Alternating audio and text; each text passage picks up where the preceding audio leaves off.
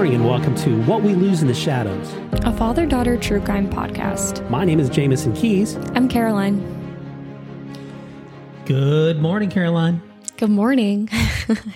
Happy Tuesday, everyone. Happy Tuesday. I hope everyone's having a good start of the week so far, and hope it continues going just as well. Did you do anything fun over the weekend? Yes, I play in a kickball league, 2 kickball leagues actually, because I can't make decisions that I don't like to say no to people. But yes, so the first one started for the fall season and we tied our first game. Well, actually it was the second game, but I didn't go to the first one, so that just wouldn't count to me. Right. So yes, we tied and that was good. Well, and it's a team that you lost to last year, right? So Correct. So, yeah. Well, very good. Well, so since our last episode was, of course, on Cavalcante, who escaped and had been on the run for almost 2 months. And 2 weeks. 2 weeks, I'm sorry. Well, no, 2 months, because he was also, when he was in Brazil, he was kind of hiding from a murder down there. Well, he was hiding from a murder down there, but that was in 2017. Right. But he's been on the run for quite some time. And then in the United States here, he's been okay. I see what you're saying. Convicted, but not sentenced.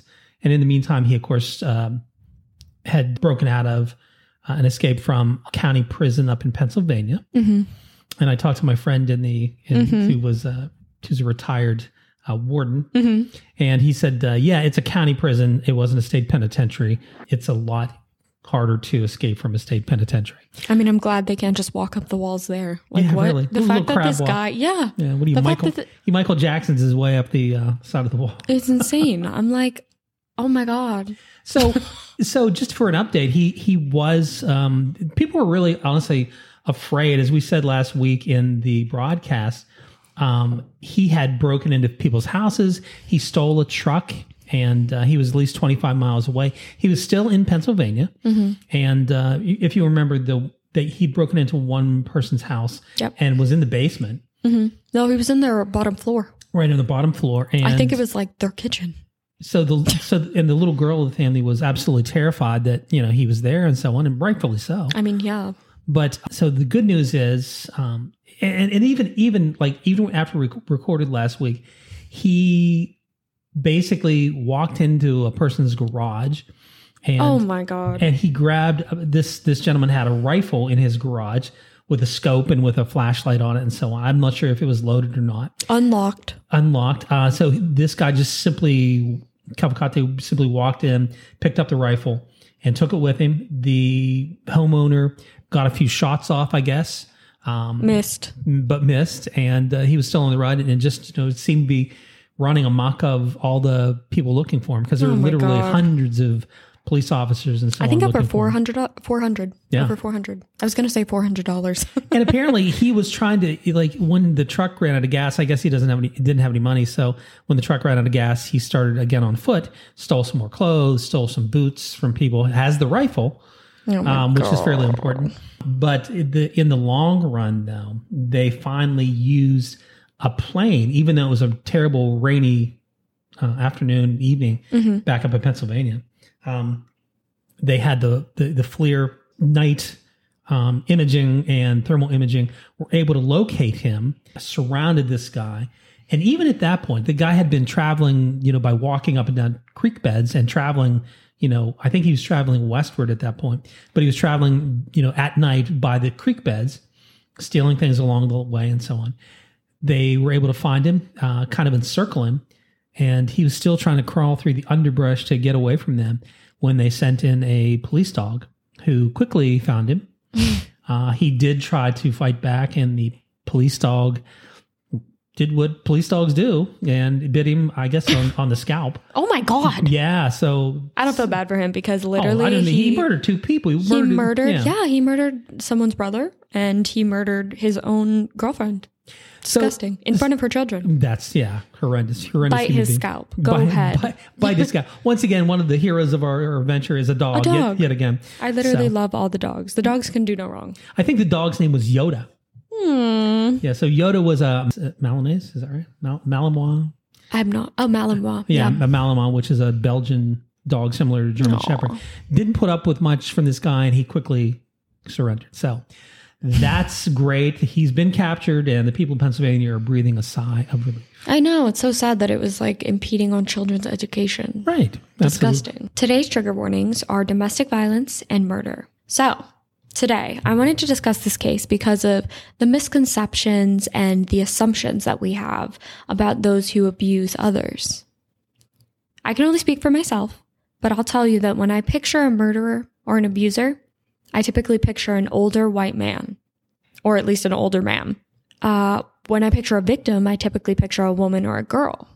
Yeah, typically speaking, I think that's the way I picture it as well. I mean, just because of the size difference and the power dynamic between men and women, you tend to picture people that commit crimes as being stronger and more often than not men, and that some of that's true. But then, women, we tend to picture them more or less as people that are, have crimes and so on perpetrated against them because of the whole power dynamic thing. Right. I think so too. And I don't want to say that that is, false. I definitely think that that is the case. And we all assume that because there is some truth in that. But today, it is not the case. This case, in which one of the murderers just pled guilty to the crime in recent weeks, defies my and your assumptions. Today, the abuser is a child, and the victim, an older man. Wow. That is a difference. Gabriel Davies was a 16-year-old at the time of the murder. He went to Olympia High School in Washington State. His parents were Kenneth and Amanda Davies, and they were married and then divorced in 2009. The divorce was not amicable, to say the least. There are records of some type of abuse happening within the family and a messy custody battle between the two parents for Gabriel and his sister. The sources did not expand upon who was being abusive. So again, I lean back on my assumptions. Probably the man. Right, exactly. Typically, but I don't want to say always, of course. That's funny because it's interesting because I know that you and I both listen to Crime Junkie, and they used to actually even have a shirt, and they may still on their website that says the husband did it. I mean, it's true. It often is very true. But I wanted to point out this case because it's not always true. Sure. So Amanda, Gabriel's mom, started dating a new man in later years. Her new boyfriend was named... They're coming to get him. Can you hear that? I wonder if they can hear that. We are literally recording in my place, which is more in urban. The city. Yeah. It's so funny. Woo-hoo. It probably sounds different too because she has higher ceilings. Yeah. She lives in a fancy place. Not even. So Gabriel and his sister were living with Amanda, his mom and her mom, and Daniel, on and off for a few years. Kenneth, the kid's father, was upset with this. He felt that Daniel was unsafe and was irritated when he was around his children. And he made this opinion well known. Later on, Amanda and Daniel decided it wasn't working out and broke up. Amanda and the children moved out of the house where they had lived with Daniel after the breakup. This was only a few months before the story that I'm about to tell you happened. On August 31st, 2022, Gabriel Davies was reported missing to the Thurston County Sheriff's Department. Again, this is in Washington State. This was due to him not showing up for football practice. So this is the child. His car was found abandoned later that day, stirring a lot of panic. He was later on found unharmed the next day, September 1st, and police found it strange to begin with, but later they would find it suspicious. So the next day, same day that he was found, so September 1st, 2022, police showed up at the home of Daniel McCaw. So this is the ex-boyfriend of his mom, of Gabriel's mom. The police showed up to conduct a welfare check on McCaw. He had failed to show up for work the last few days. Immediately after entering the home, they found Daniel's body. So that's the ex-boyfriend's. Oh. Just looking at him, the authorities could surmise that he had been shot and stabbed. Wow. Yeah, very brutal. They realized this had become a homicide investigation and started looking for Gabriel immediately. The interesting thing was that with these newer cases where people are injured or killed in their homes is that oftentimes they have surveillance footage in their homes. Right. Which is rare, when we're talking about these cases, because oftentimes we're talking about things that happened 10 or more years ago. Right. But this one, he had surveillance cameras in his home. So the police, of course, reviewed this footage after realizing that was the case. And what they saw would incriminate Gabriel and his friend Justin Yoon in the murder of Daniel McCaw. Oh, okay. So that's why there are two different weapons used. Yes. Yeah. Gotcha. They saw two boys climbing through the home, into the home, through a dog door at around 2 a.m. on August 28th. Oh my God, that's terrifying. It is terrifying. It's really scary. And I've now realized that I will never have a dog door. ever. Absolutely not. Not that Mr. Goose needs one, but no. He later when we have a home, he definitely is not getting one. So at 2:41, the police see the victim, Daniel, stumbling from a detached garage into the home.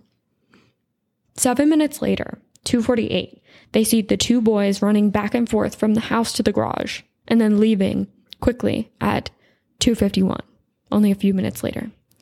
That would have been 2 days before Gabriel was reported missing. One person in the Davies family, the source didn't specify who, said the two boys were camping the 27th and the 28th at a lake with friends and family. Interesting. They also said that the two boys left August 28th at midnight and did not return until 6:30 in the morning. So motive, time. Motive being, I'm not sure. Was the former stepfather abusive in any way to the family, or we don't know? Okay, I don't think so. That wasn't mentioned. But I think they did that like they were trying to have an alibi. Like they thought the people that they went with would give them an alibi, but they literally told them no, they were missing for 6 hours. Wow, stupid. Like I mean, and I think that like they tried to do like a last minute Hail Mary, like oh my God, but he's missing now, and it's just like no, he was missing after he was already dead. Like right. It's just, I don't know. I think they just like tried last minute things and it's just, it didn't work out for them. Well, it's so the whole approach is kind of more of a child, something a child would come up with, But just wait, I think there was help from someone who is not a child. Oh shit. Just maybe with childlike intelligence. They left again. So they arrived back at the lake house at the campsite at 6:30 a.m. the next morning. Super sketchy. They left again at 11:45 a.m. And then he was reported missing 2 days later. Okay. The Gabriel, right. the young child. Right. At this point, he's running. Yeah, exactly. But then he was found unharmed. In a turn of events, Kenneth, Gabriel's biological father, called the police to tell them that he believed Gabriel was involved in Daniel's murder. Yikes. Yes. His story was a bit wild, but I'm going to tell it to you. He said that he believed that Daniel McCaw's biker buddies coerced the boys into stealing something from Daniel's home. He said that McCaw's biker friends pulled Gabriel from his truck and smashed his face on the side of the car to intimidate him into cooperating. He also said that they beat him up in the back of a Suburban and stole his shoes. Okay. So this is the dad claiming that this happened to his son, and they were McCaw's friends trying to convince the young boy to go inside and steal stuff from their friend. Was the dad trying to give him a reason or some sort of a defensible? Exactly. Yeah. Okay. They were trying everything at this point. He also claimed that Yoon, the other boy, was the one who killed McCaw. Like the dad claimed, mind you, he didn't say he was there. Like he's just like, yeah, no, it wasn't my son who killed him. It was the other boy. Yeah, that's his last name. Gotcha. Yoon. So Daniel was involved with a motorcycle gang called the Amigos Motorcycle Club. This club was a support club for the Bandidos Motorcycle Club. Oh, they're an outlaw band. Yeah, I don't understand what that means, being a support club to another motorcycle club. So it feels like JV and varsity sports. Well, no. So basically, in terms of bikers, and I don't want to get off too much on a tirade here, but so there are different kind of bikers. There are they're different. I'm literally learning this with you guys, so I'm just as confused. So there are different kind of biker gangs, right? Some are just motorcycle clubs. MC, when you see MC on the back of someone's, whatever they're wearing, a coat or leather vest or whatever, Right. They call that their cut. The leather vest that you see. So there are different parts of the top rocker, the top arch lettering. Yeah. Names the motorcycle club, Hells Angels, Banditos, whatever. MC in that word means motorcycle club. And then on the bottom half of the bottom rocker, you'll see where they're actually from. So Los Angeles, Pittsburgh, wherever, right? And then, I like how those are two go-to cities, Los Angeles and then Pittsburgh. well, I'm from one and not familiar with the other. But no. So basically, there's a patch there also. It is a 1 and a percentage sign, meaning 1%ers. And what that basically means is that the vast majority of motorcycle clubs are just there for men or women that like to, ride motorcycles. Yeah. The 1% patch means they're criminal, meaning that They put that on. They put that on their voluntarily. Cuts. Yeah, absolutely. Yeah, and that just means they're dangerous, right? What the hell? Why would they put that on there? It's a macho thing. Oh, so men. yeah, so Banditos are, as far as I'm aware, an outlaw motorcycle club, and then they can have other people that are associated with them, but not necessarily into crime or violence or whatever. Interesting. A subservient group. Interesting. Okay, so he wasn't a 1%er. So he wasn't in the criminal group. Right. He was in the support group. Right. Which I don't know why we're supporting criminals. Interesting. So this being said, there's no evidence that the motorcycle club was ever involved with the murder. And it feels like we mentioned, just an attempt at a cover-up, some last minute. Half-assed. Yeah. Like, I'm like, you can't half-ass your way out of murdering someone. Right.